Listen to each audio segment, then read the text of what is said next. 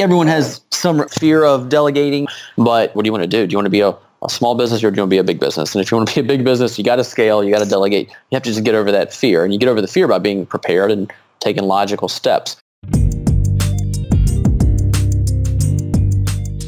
Welcome, closers. Today, we have another episode of the Profitable Property Management Podcast coming at you. This is season 2 on sales. I'm your host, Jordan Moyla, and every week I interview world-class property management entrepreneurs and industry experts who share actionable insights to help you grow your property management empire. So whether you manage 100 or 1,000 units, this broadcast is designed to help you see the big picture and give you the tools and tactics that you need to get to the next level. I don't throw darts at a board. I bet on sure things. Read Sun Tzu, The Art of War. Every battle is won before it's ever fought. Think about it.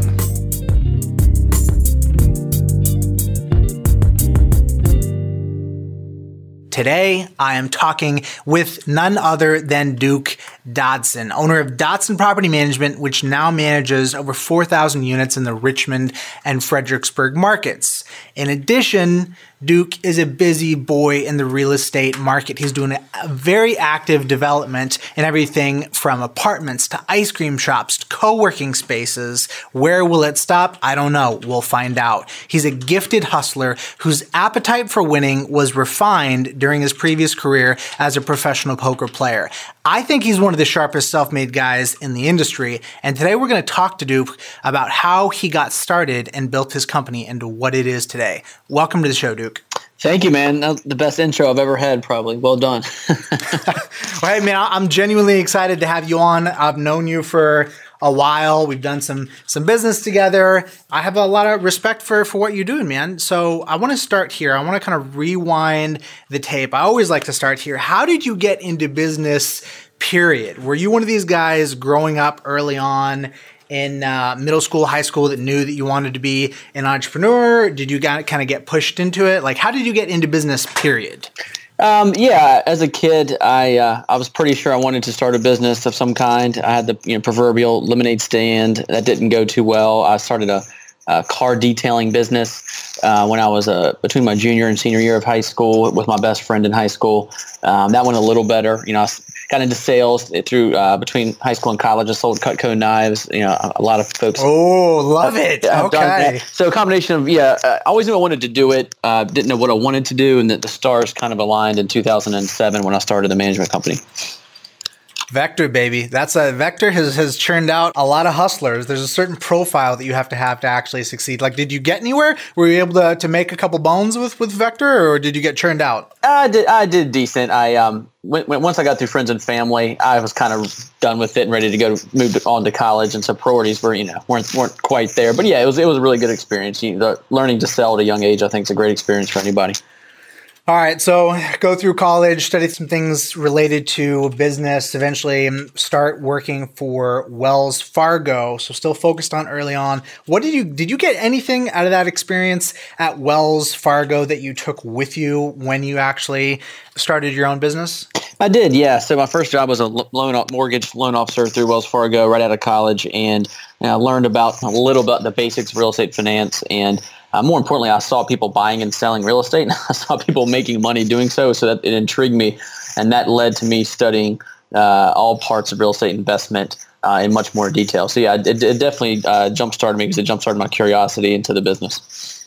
All right, so you smelled the money. Eventually, you stake your own claim. You start Dodson Property Management.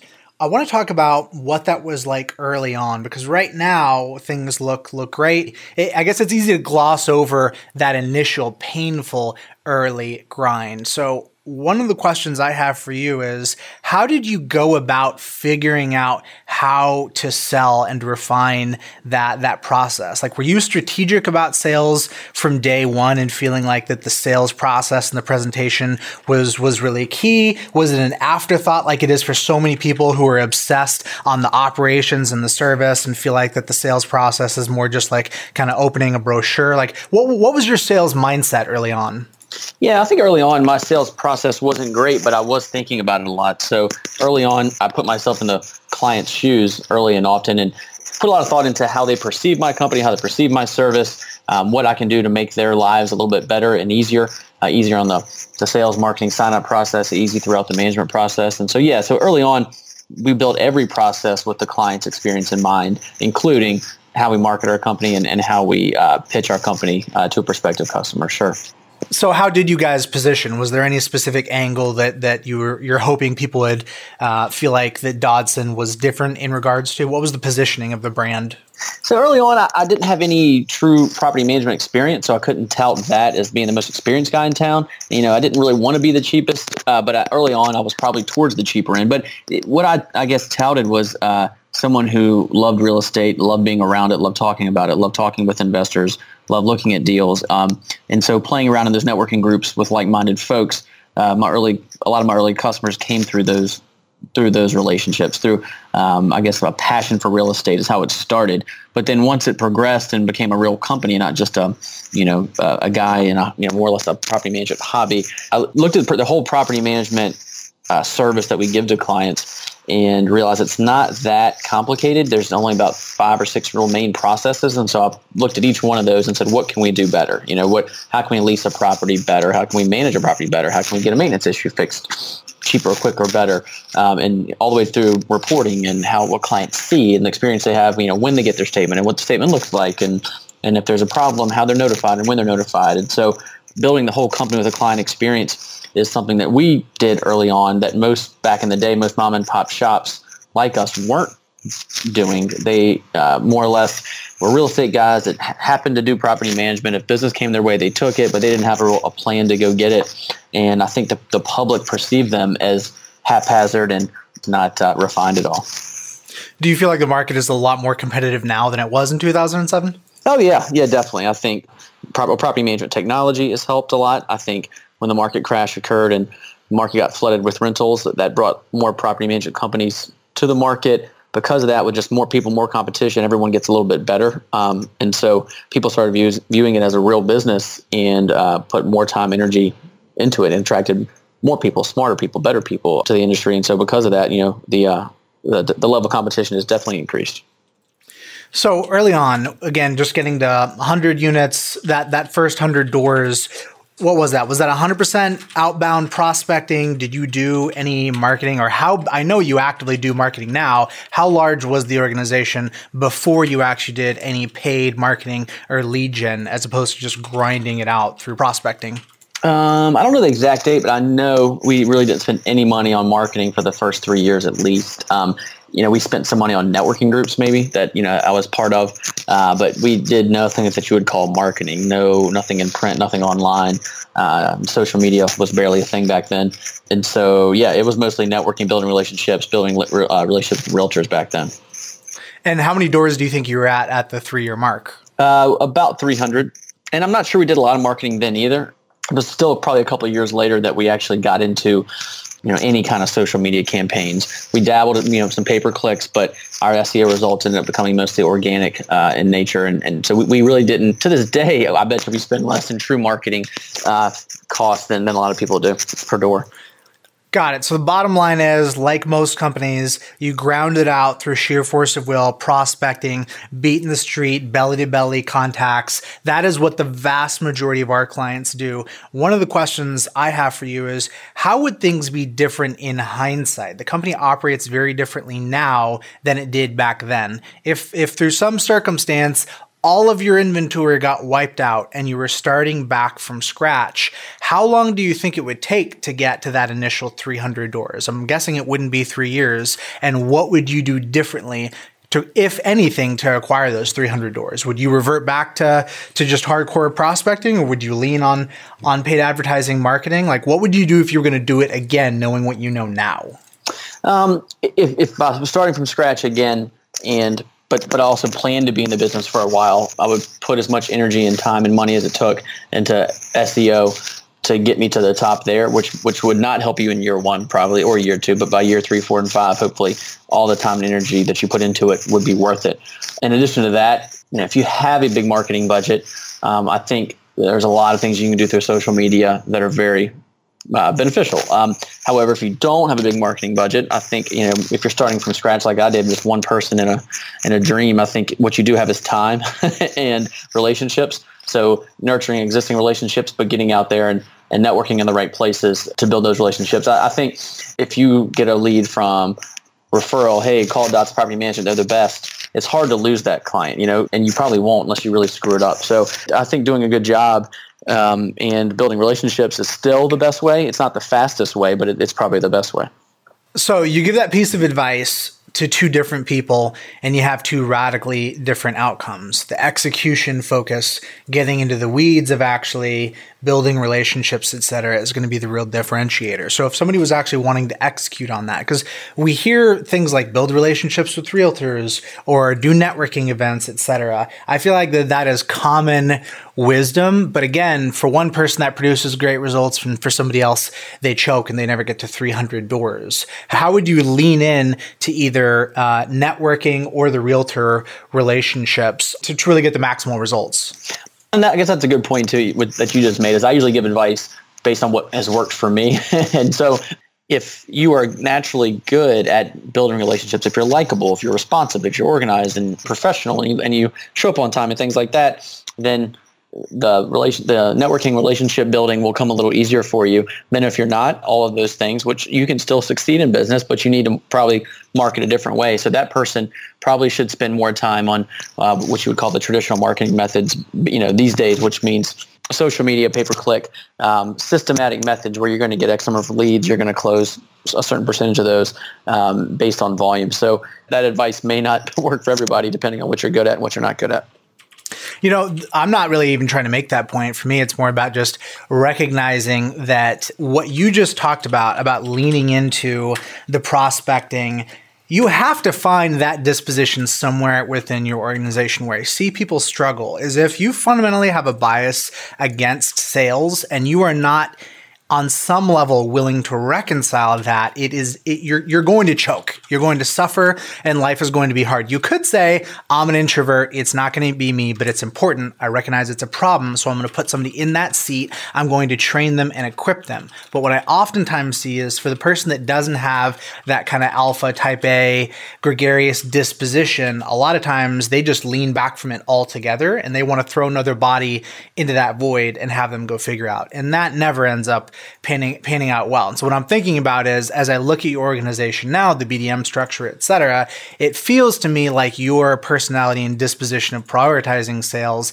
has kind of led into how you've structured things, because you've had BDMs for longer than BDMs have been a big thing that folks have been talking about, and they're actually succeeding versus now that term is coming up. And I'm seeing a lot of clients that are really struggling and kind of churning through that. So on some level, I think it comes down to it being a culture issue. Agree?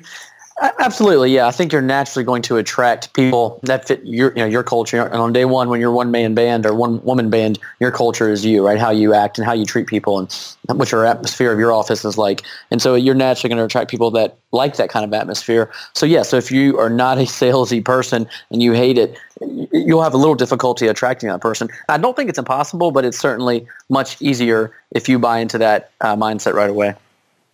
So how many doors were you at before you actually did try and make a sales hire? Sales hire, we were about 300, about 3 years in, about 300 units is when we hired our first director of business development. So you had plenty of bumps, bruises, and scars. You had already walked the walk when you hired that person. You weren't asking them to come in to do something you hadn't. That said, did you bridge the gap in terms of training? Because that's where we see some folks fall short. They're great on a guttural level, but they don't necessarily train well. How did you handle the training and onboarding process for your first BDM? We did a lot of things by the seat of our pants, and we didn't have a traditional onboarding process like we do now with new hires, but I did put thought into it. I wanted the guy to do as I would do at a presentation. So I thought the best thing, there was some classroom in the office, me working with him.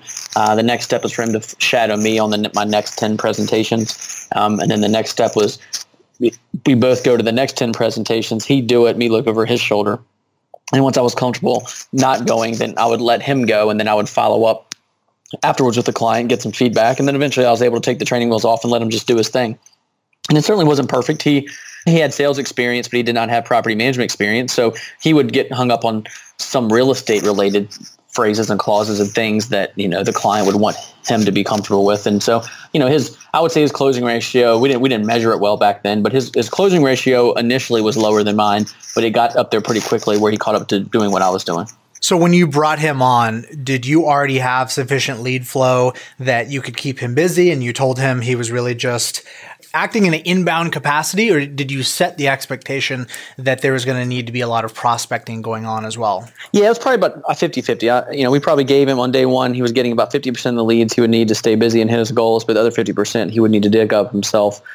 We did not have a strong SEO presence then. We were trending there, but we weren't there yet. So a lot of his job on day one was me introducing him to the networking groups that I was doing, him joining some more, him going out. Back then, he would have a goal of take two new realtors to coffee a week, things like that. So it was a lot of outbound. How do you feel about having a salesperson be responsible for both inbound and outbound? Do you think it's a good idea right now? Do you segment and have somebody just on inbound, outbound? What's your overall philosophy on kind of mixing the two within one person's role? Yeah, I think as a small business, sometimes you got to make a person wear both hats, and it's doable. It's not ideal. The downsides are as the inbound leads are coming in, the person's out in the field doing a presentation or two or networking, and so it might be 3, 4, 6 hours before they get back to the person, and sometimes or even the next day, and sometimes that's too long. So that's the downside. When you're small, you really can't have two people, and so you have to find a way to make it work. In a perfect world, I think if you were going to hire an outbound person versus an inbound person, you would hire two different people. It wouldn't be the same person necessarily. You can hire an inbound person and train him to become outbound, but what I see in the inbound person is a person who's at his or her desk most of the time. They're dealing with a lot of leads. They're setting up lots of presentations, using digital tools like your Lead Simple, for example, and calendar tools and things like that to make it really easy. But so that person it's more about being likable and organized and efficient and that kind of thing, right? The outbound person then needs a little more of a hunter-gatherer type, where he or she needs to go to networking events, walk up and shake hands with somebody, ask somebody to go to coffee, ask somebody to go to lunch, and that's a different skill set. That's more Cutco knives than it is lemonade stand. So temperament-wise, then, if somebody is in that situation, you're right. This is a super practical. We talk about the luxury of just hiring two guys, one inbound, one outbound, but for most people, that's not realistic. So if you are hiring somebody that's doing split roles like that, temperament-wise, what do you look for? A little bit of both, or do you look for somebody that leans towards one or the other?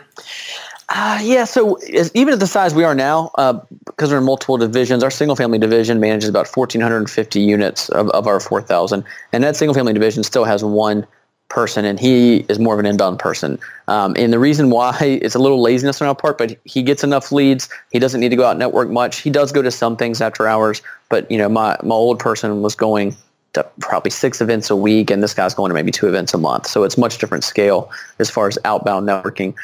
So he is full and he's busy, and growth is not our constraint. And so we haven't changed it. But if you were gonna hire one person to do both, they got to be a pretty good blend of organization and likability and gregariousness, I guess. If they're going to do both roles in and out, they need to be able to do both. If they're going to suffer with one, our last person was more of the outbound type, really struggled with technology, really struggled with organization, and because of that, you start pissing some people off. You miss appointments, you're late, and that sets a bad tone. So if they're going to do both roles, they need to be pretty good at both. If in a perfect world, you would have one of each that's really good at what they do. Talk to me about the process of letting go. You just mentioned some screw-ups that happened through lack of organization, etc. Did you have some cringe moments? Were you ever reticent to let go? Or did you wait to hire at such a time to where you were just being forced to do it and you were just kind of forced to get over wanting to babysit the presentation process? So I think everyone has some fear of delegating, especially delegating the client initial contacts and the client relationship, which is the hardest thing to let go. But what do you want to do? Do you want to be a small business, or do you want to be a big business? And if you want to be a big business, you got to scale, you got to delegate. You have to just get over that fear. And you get over the fear by being prepared and taking logical steps. and being willing to deal with the consequences. So you hire the right person, hopefully. You train the right person, train them in the right way, hopefully. You get them out there in the marketplace, and hopefully they represent you well. If they don't, you try to correct it, but you're going to have to live with some imperfection to make that handoff.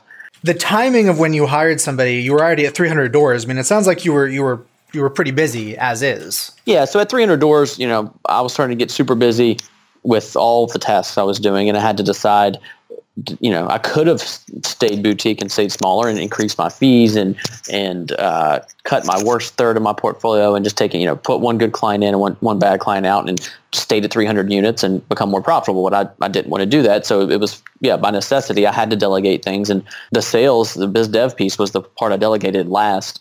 But I do not regret it at all because the way I viewed it, I was pretty good at biz dev and I was doing it about 20 to 25% of my week. So if I got somebody as good or better, even if they're 80% as good as me, but they're doing it 40 hours a week, they're going to have better results. It's just it's simple math. I want to circle back to what you just said, that for you, your goal wasn't to be a boutique shop. You could have gone through that process of swapping out your bottom tier clients for higher tier clients, all the things that we're familiar with to kind of optimize on the inventory that you have. What for you caused you to not want to do that? Was Dodson, was it like the long-term vehicle? Was it a means to an end? What compelled you to have real clarity around the fact that just having a highly profitable boutique shop was not where you wanted to be in 5 years?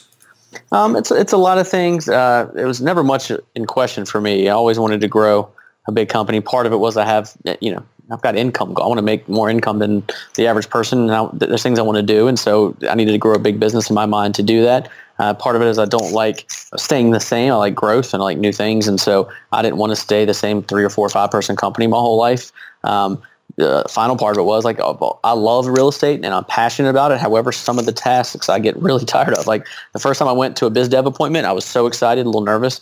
By the 100th time, I was okay with it. By the 300th presentation, I was sick of it. Same thing with showing an apartment. Same thing with processing a rent check. Like all the tasks you do, I didn't want to be doing all those tasks when I was 50 and 60 years old. So growth was the way to get there. And the final piece is I want to be around people that want to grow. And I didn't want to work, no offense, with the same 3 or 4 or 5 people for the next 30 years. Because I don't want to work with people that want to stay the same. I want to be around people that are interested in growth and new opportunities and growing their skill set and taking chances. And so all those things led me to want to grow a big company. I love it. So this is a key trait that I see with entrepreneurs is the need to keep that edge sharp. You work hard, you set this vision, and you struggle and you grind and you finally achieve it. And what do? You flog yourself again with a new project, more ambition, etc. It's this like compulsive behavior of constantly needing to stay sharp. And I've seen that in what you're doing because it's obvious with what you're doing with real estate development, acquisitions, etc. You're not even just growing this thing linearly. Like you're creating new units, ancillary business opportunities that presumably would be less viable had you not taken the path you had and just kept the shop small. Right. Absolutely. And one point to make is that, people say serial entrepreneur and all and what you just described, and that can be a cool thing. It could be an exciting thing. It can also be a bad thing. If you have 6 businesses and they all suck, that's worse than having one good business. So I think as entrepreneurs, if you start one business and you like the process, you're going to want to do it again and again. And I call it the chase the shiny ball complex. And so I have to constantly check myself to make sure the thing I'm getting into, is it a good idea? Is it going to distract me from the other stuff?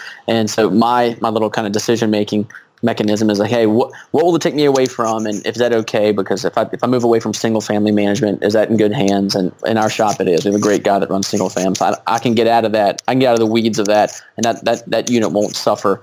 But for me, it has to be somewhat connected. Like anything I do has to be somewhat connected to the whole puzzle. So the co-working space concept I'm partner on, real estate development, the commercial division, multifamily division, it's all different things, but they all do work together and they all help each other. There's some synergy in that, 1 + 1 = 3. And if that's not the case, I think it can be just a distraction. Like I don't, when I hear the term serial entrepreneur, I don't necessarily think it's a good term. I think a lot of times it's a bad thing.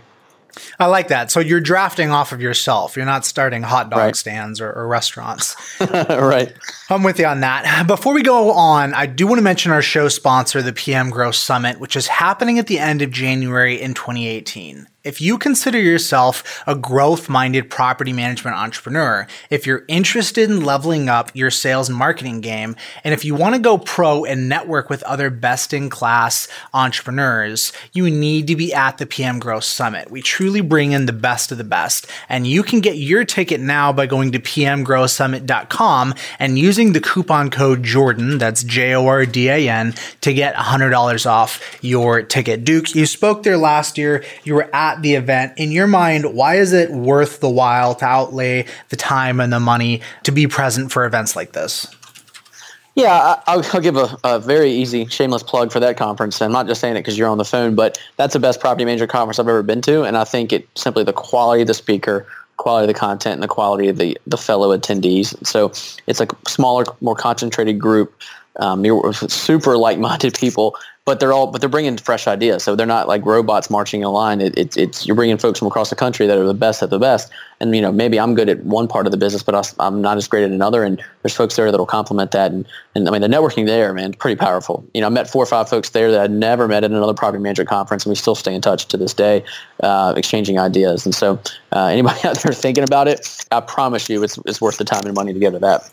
I love it. All right. Out of the mouth from somebody you can trust.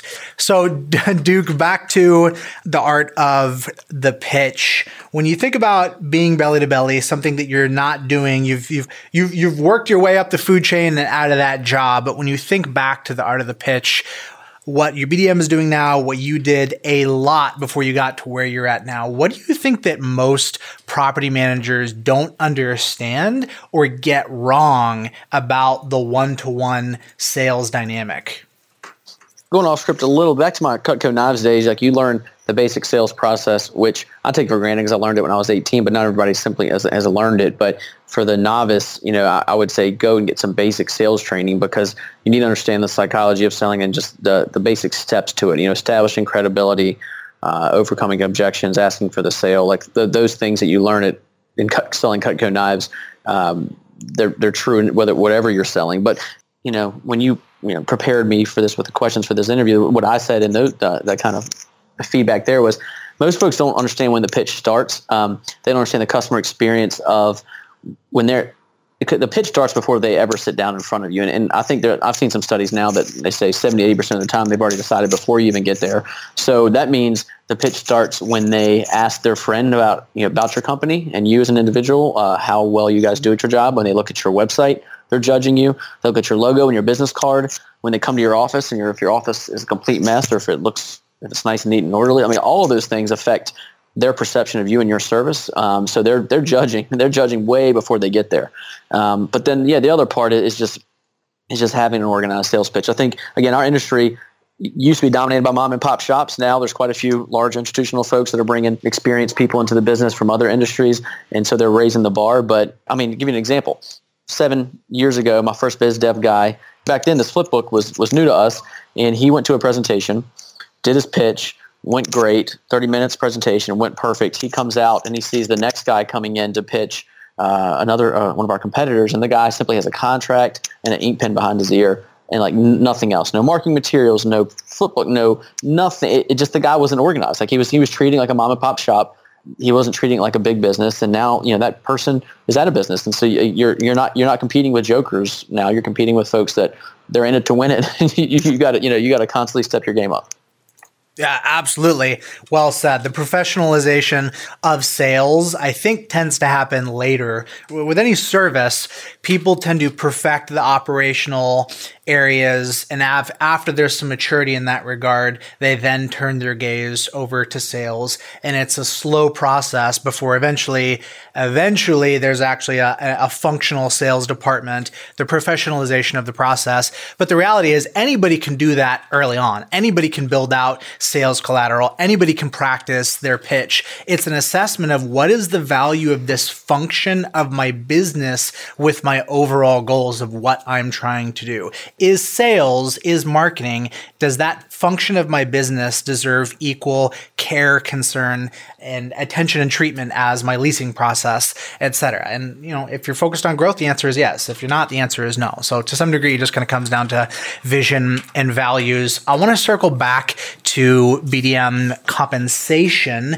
You mentioned early on around 300 doors. You then transitioned to hiring your first BDM. Can you walk me through kind of the progression of the comp models that you have experimented with? What's worked, what hasn't? Sure. The first guy back in that, if you can remember back then, we didn't have an SEO presence, so we didn't have a ton of inbound leads, but we had some. But I knew it would still be a long lead time initially. So that guy, we did put on a draw. It was a 6-month draw. It was a nominal draw that they would have to pay back once his growth started kicking in. But his basic comp plan was straight. Other than that draw, it was straight commission, and it was based on percentage of revenue for business he brought in. So if he sourced a property, he would get 25% of revenue. And for us, that was basically 3 fees: leasing, management, and renewal fees. He would get 25% of that revenue for the first year we had that property. If we retained it for year 2 and year 3, that would drop down from 25% down to 15% for year 2, 5% for year 3, and then would drop off after year 4.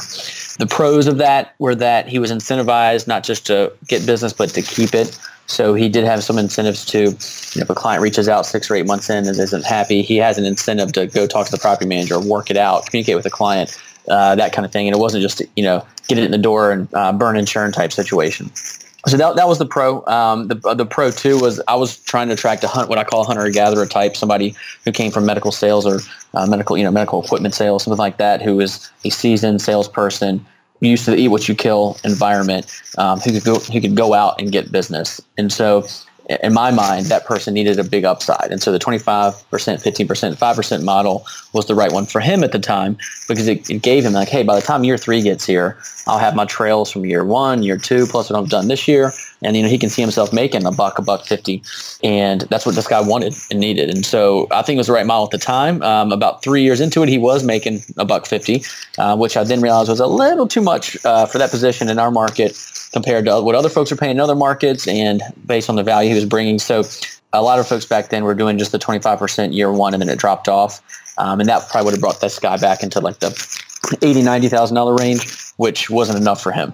So that was talk about painful situation to work through. This guy who's been here 3 years plus, done a good job for the most part, wasn't perfect, but trying to rework his compensation plan just wasn't going to work. And he realized it, and I realized it. This caused, just the discussions of this started making me realize that he maybe wasn't the best culture fit at this time, and so it brought it to a head more or less, and we decided to go mutually to go our separate ways. So that was the first biz dev person we had. I think back something early on that I learned from a mentor. I had a mentor that talked to me about the story of Michael Milken, whatever his name was, the guy that came up with the concept of junk bonds. You remember what I'm talking about? Oh, yeah. The story was essentially not that the junk bond scheme was actually some criminal scheming enterprise, but rather that he had structured a financial instrument, which, like any financial instrument, as long as sufficient warrants of the quality are given, it is what it is. People can buy with eyes wide open. But where he got hung up was that the terms that he had made with his employer gave him a very generous commission on the sales of that product, and he freaking blew it out when he started selling that product. And they got really unhappy with how much money they were paying him, because you have 2 philosophies. One philosophy says, hey, I'll pay you an unlimited sum of money based on an unlimited production of value. The other philosophy says, honestly, at the point that you're getting paid twice as much as I am, I'm probably going to get pissed off and pretty crabby, maybe have some regret about the entire sort of thing. So in your situation, how do you think about the value that would have been necessary for that guy to create to make $1.50 worth it? Talk me through that. Yeah, that's a good question. So lots of factors at play here. The first factor being that when he started, we had no SEO presence, and he was bringing more business to the table himself organically. That's business we would not have gotten if he hadn't found it.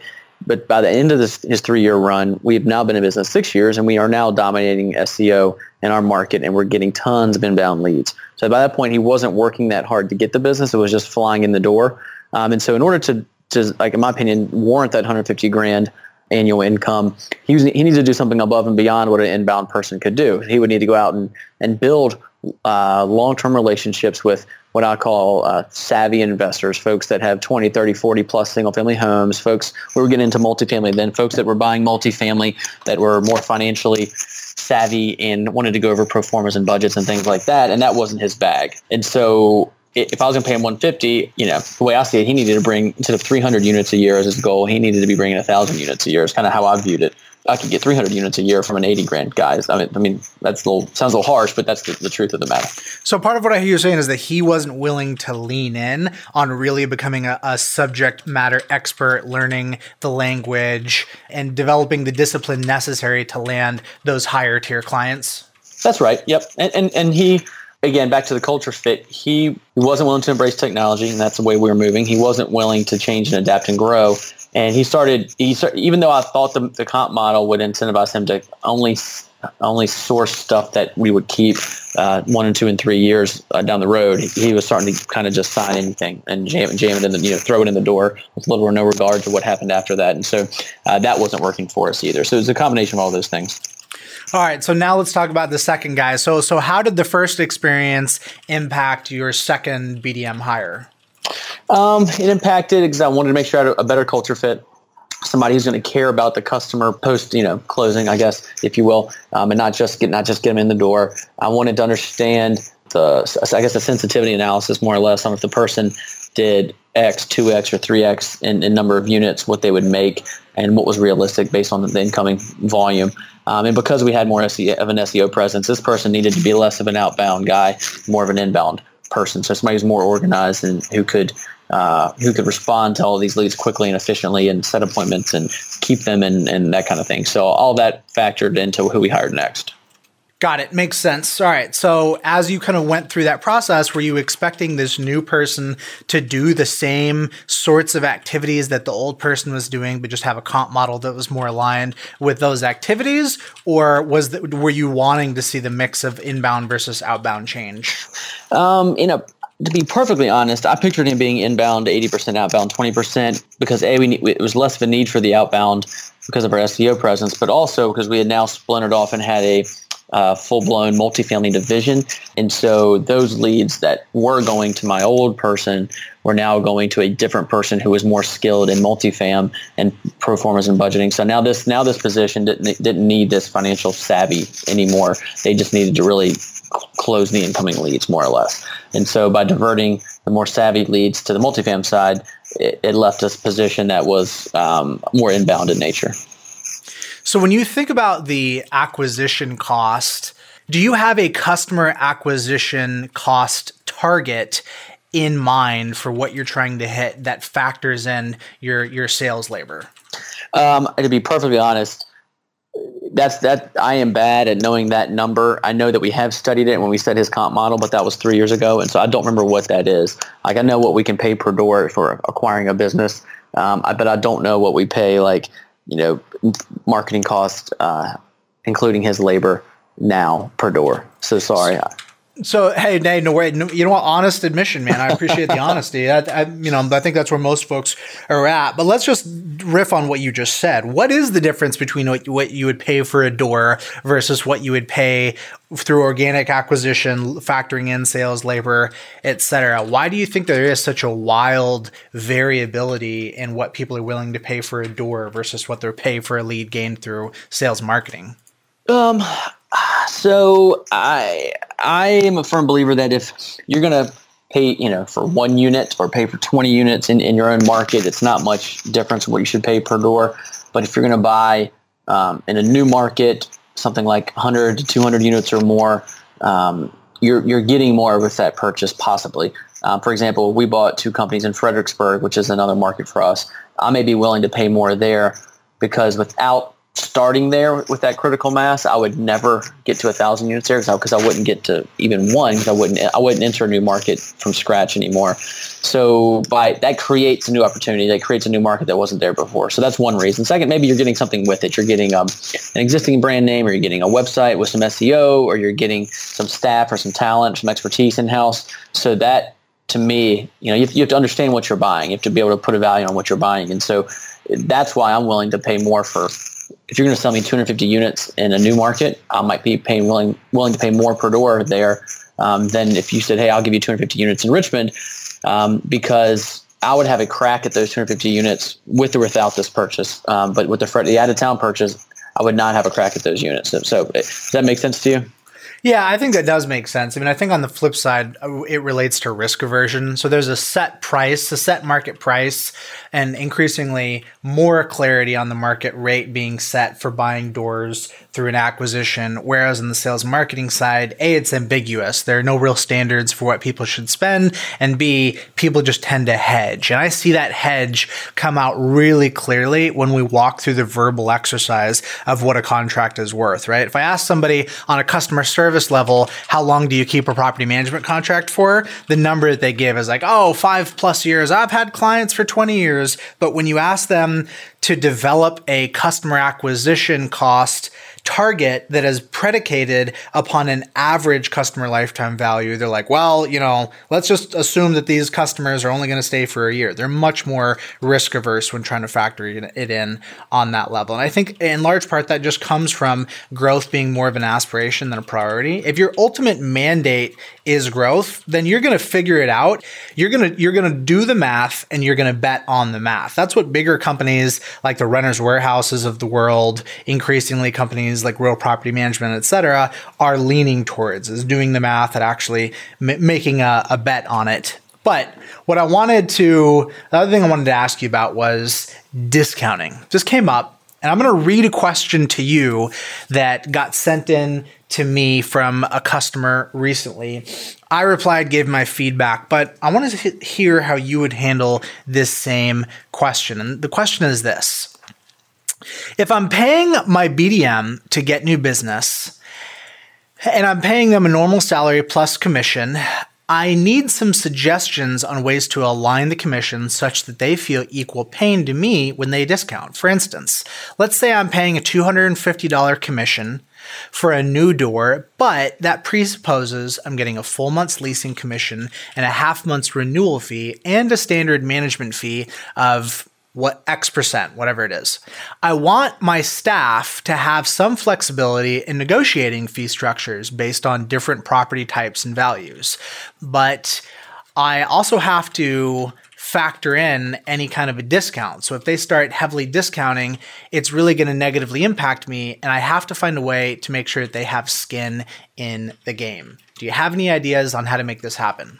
Yeah, so a couple ways to approach this. Number one, option A is don't offer discounts. So go no haggle pricing like you do like CarMax. And so that's pretty much what we do now. My new biz dev guy gets a flat fee per door, regardless if it rents for $800 or $3,000 a month.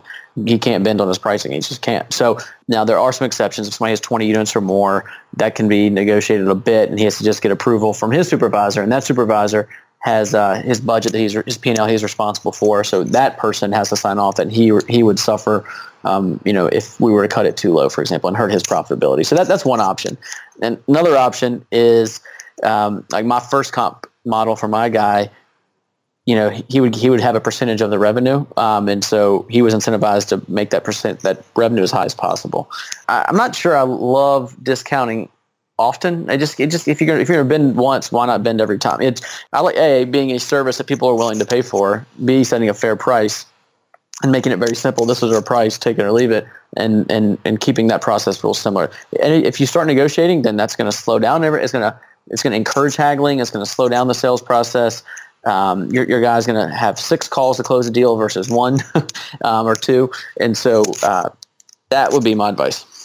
Yeah, I think there's definitely some good counsel in that. My take on it is that discounting on the management fee is always the last thing you want to do. Discount on any of the one-time fees versus the recurring, but also standardize the process. So just so I understand, you're saying for one guy that walks in the door with one property, and it's a nice property, you're saying that your BDM has no flex room on price in that situation, no matter how hard this guy tries to haggle?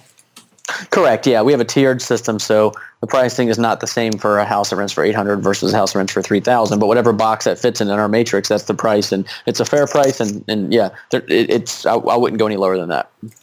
Yeah, I think that's great. I think it's a great starting point. So my basic answer here was, first off, don't discount on the management fee, period. And if you're going to discount on anything else, just set a ratio of what comes out of that guy's pocket. So that ratio could be dollar per dollar. He discounts $1, his commission is reduced by $1, or it could be $1.50, whatever it is. But on the whole, I think you're right. Just not discounting, period, is a great way to go. Only discounting based on, does this person have a large portfolio, et cetera. And even in those scenarios, you could standardize it, right? You could imagine an Excel spreadsheet that allows you to enter how many doors this guy has, average rent of the properties, et cetera, and kind of factor in the max discount that could be ascertained based on that. And honestly, if you did that, that could be a calculator on your website. The point is that by standardizing the process, you're not incentivizing people to get adversarial, which is, for better or for worse, what that negotiation process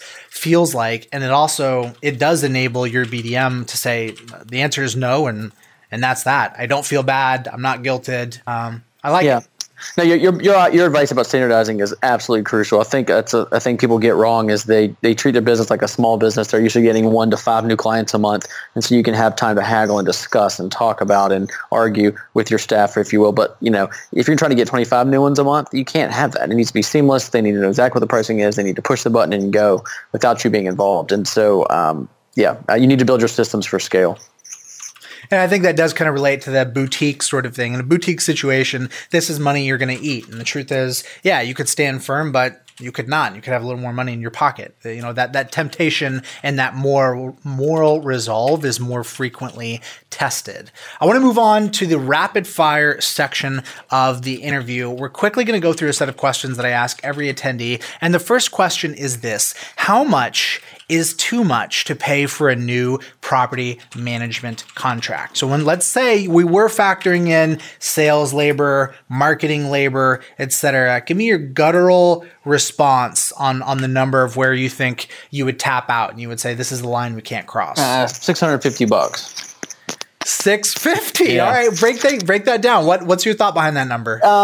Just some quick dirty math on what the lifetime value of a contract. Even though we don't study it well at our firm, I've seen you and Alex do it quite a bit, and I know it's at least that. So how does that pair up against the price of what you would pay for a door? Let's say about $1,000. About $1,000. Yeah. Okay, so $350 delta there. Yeah, that's interesting. Yep, and that's quick and dirty. That's not a lot of science in that. It's quick and dirty instinct. All right. So next question is, who do you learn from? Clearly, you do have the entrepreneurial mindset. I know you network with people within the industry. When you think about the folks that have kind of influenced, that you listen to, et cetera, who are some names that come to mind? Locally, a guy named Sean Boyer, who started a company called Snag a Job here, is kind of like my local business hero.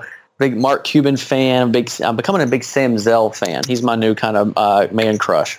Sam Zell, equity office guy. He's a real estate guy, but he's been involved in a lot of things. He just wrote a book called "Am I Being Too Subtle?" Anybody in real estate should read that. It's a fascinating tale of kind of his journey. Got it. All right. So this guy looks like he's got some tycoon type qualities here. All right. I'll definitely be checking that out afterwards. Next question is books. Are you a reader? If so, are there any books on your short list of ones that have had an impact on you? Yeah, I love business biographies. The one I just mentioned, Sam Zell, is the most recent. But I mean, anybody that I'm kind of fascinated with business-wise, I'll read their autobiography, be it Bill Gates, Steve Jobs, Ted Turner, the Koch brothers, like Bezos and Zuckerberg, and the list goes on. So don't forget Elon, man. Elon, Peter Thiel, all the PayPal mafia, all those folks. Yeah. Nice, the PayPal mafia. Nice reference. All right. So next question is, what is the number one thing? If you could distill it down to one thing that you see property management entrepreneurs doing wrong, i.e. a way that they're getting in their own way, what comes to mind for you?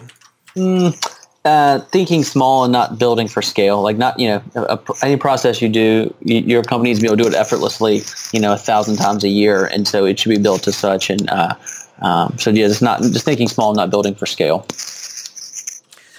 Last question. I ask everybody this.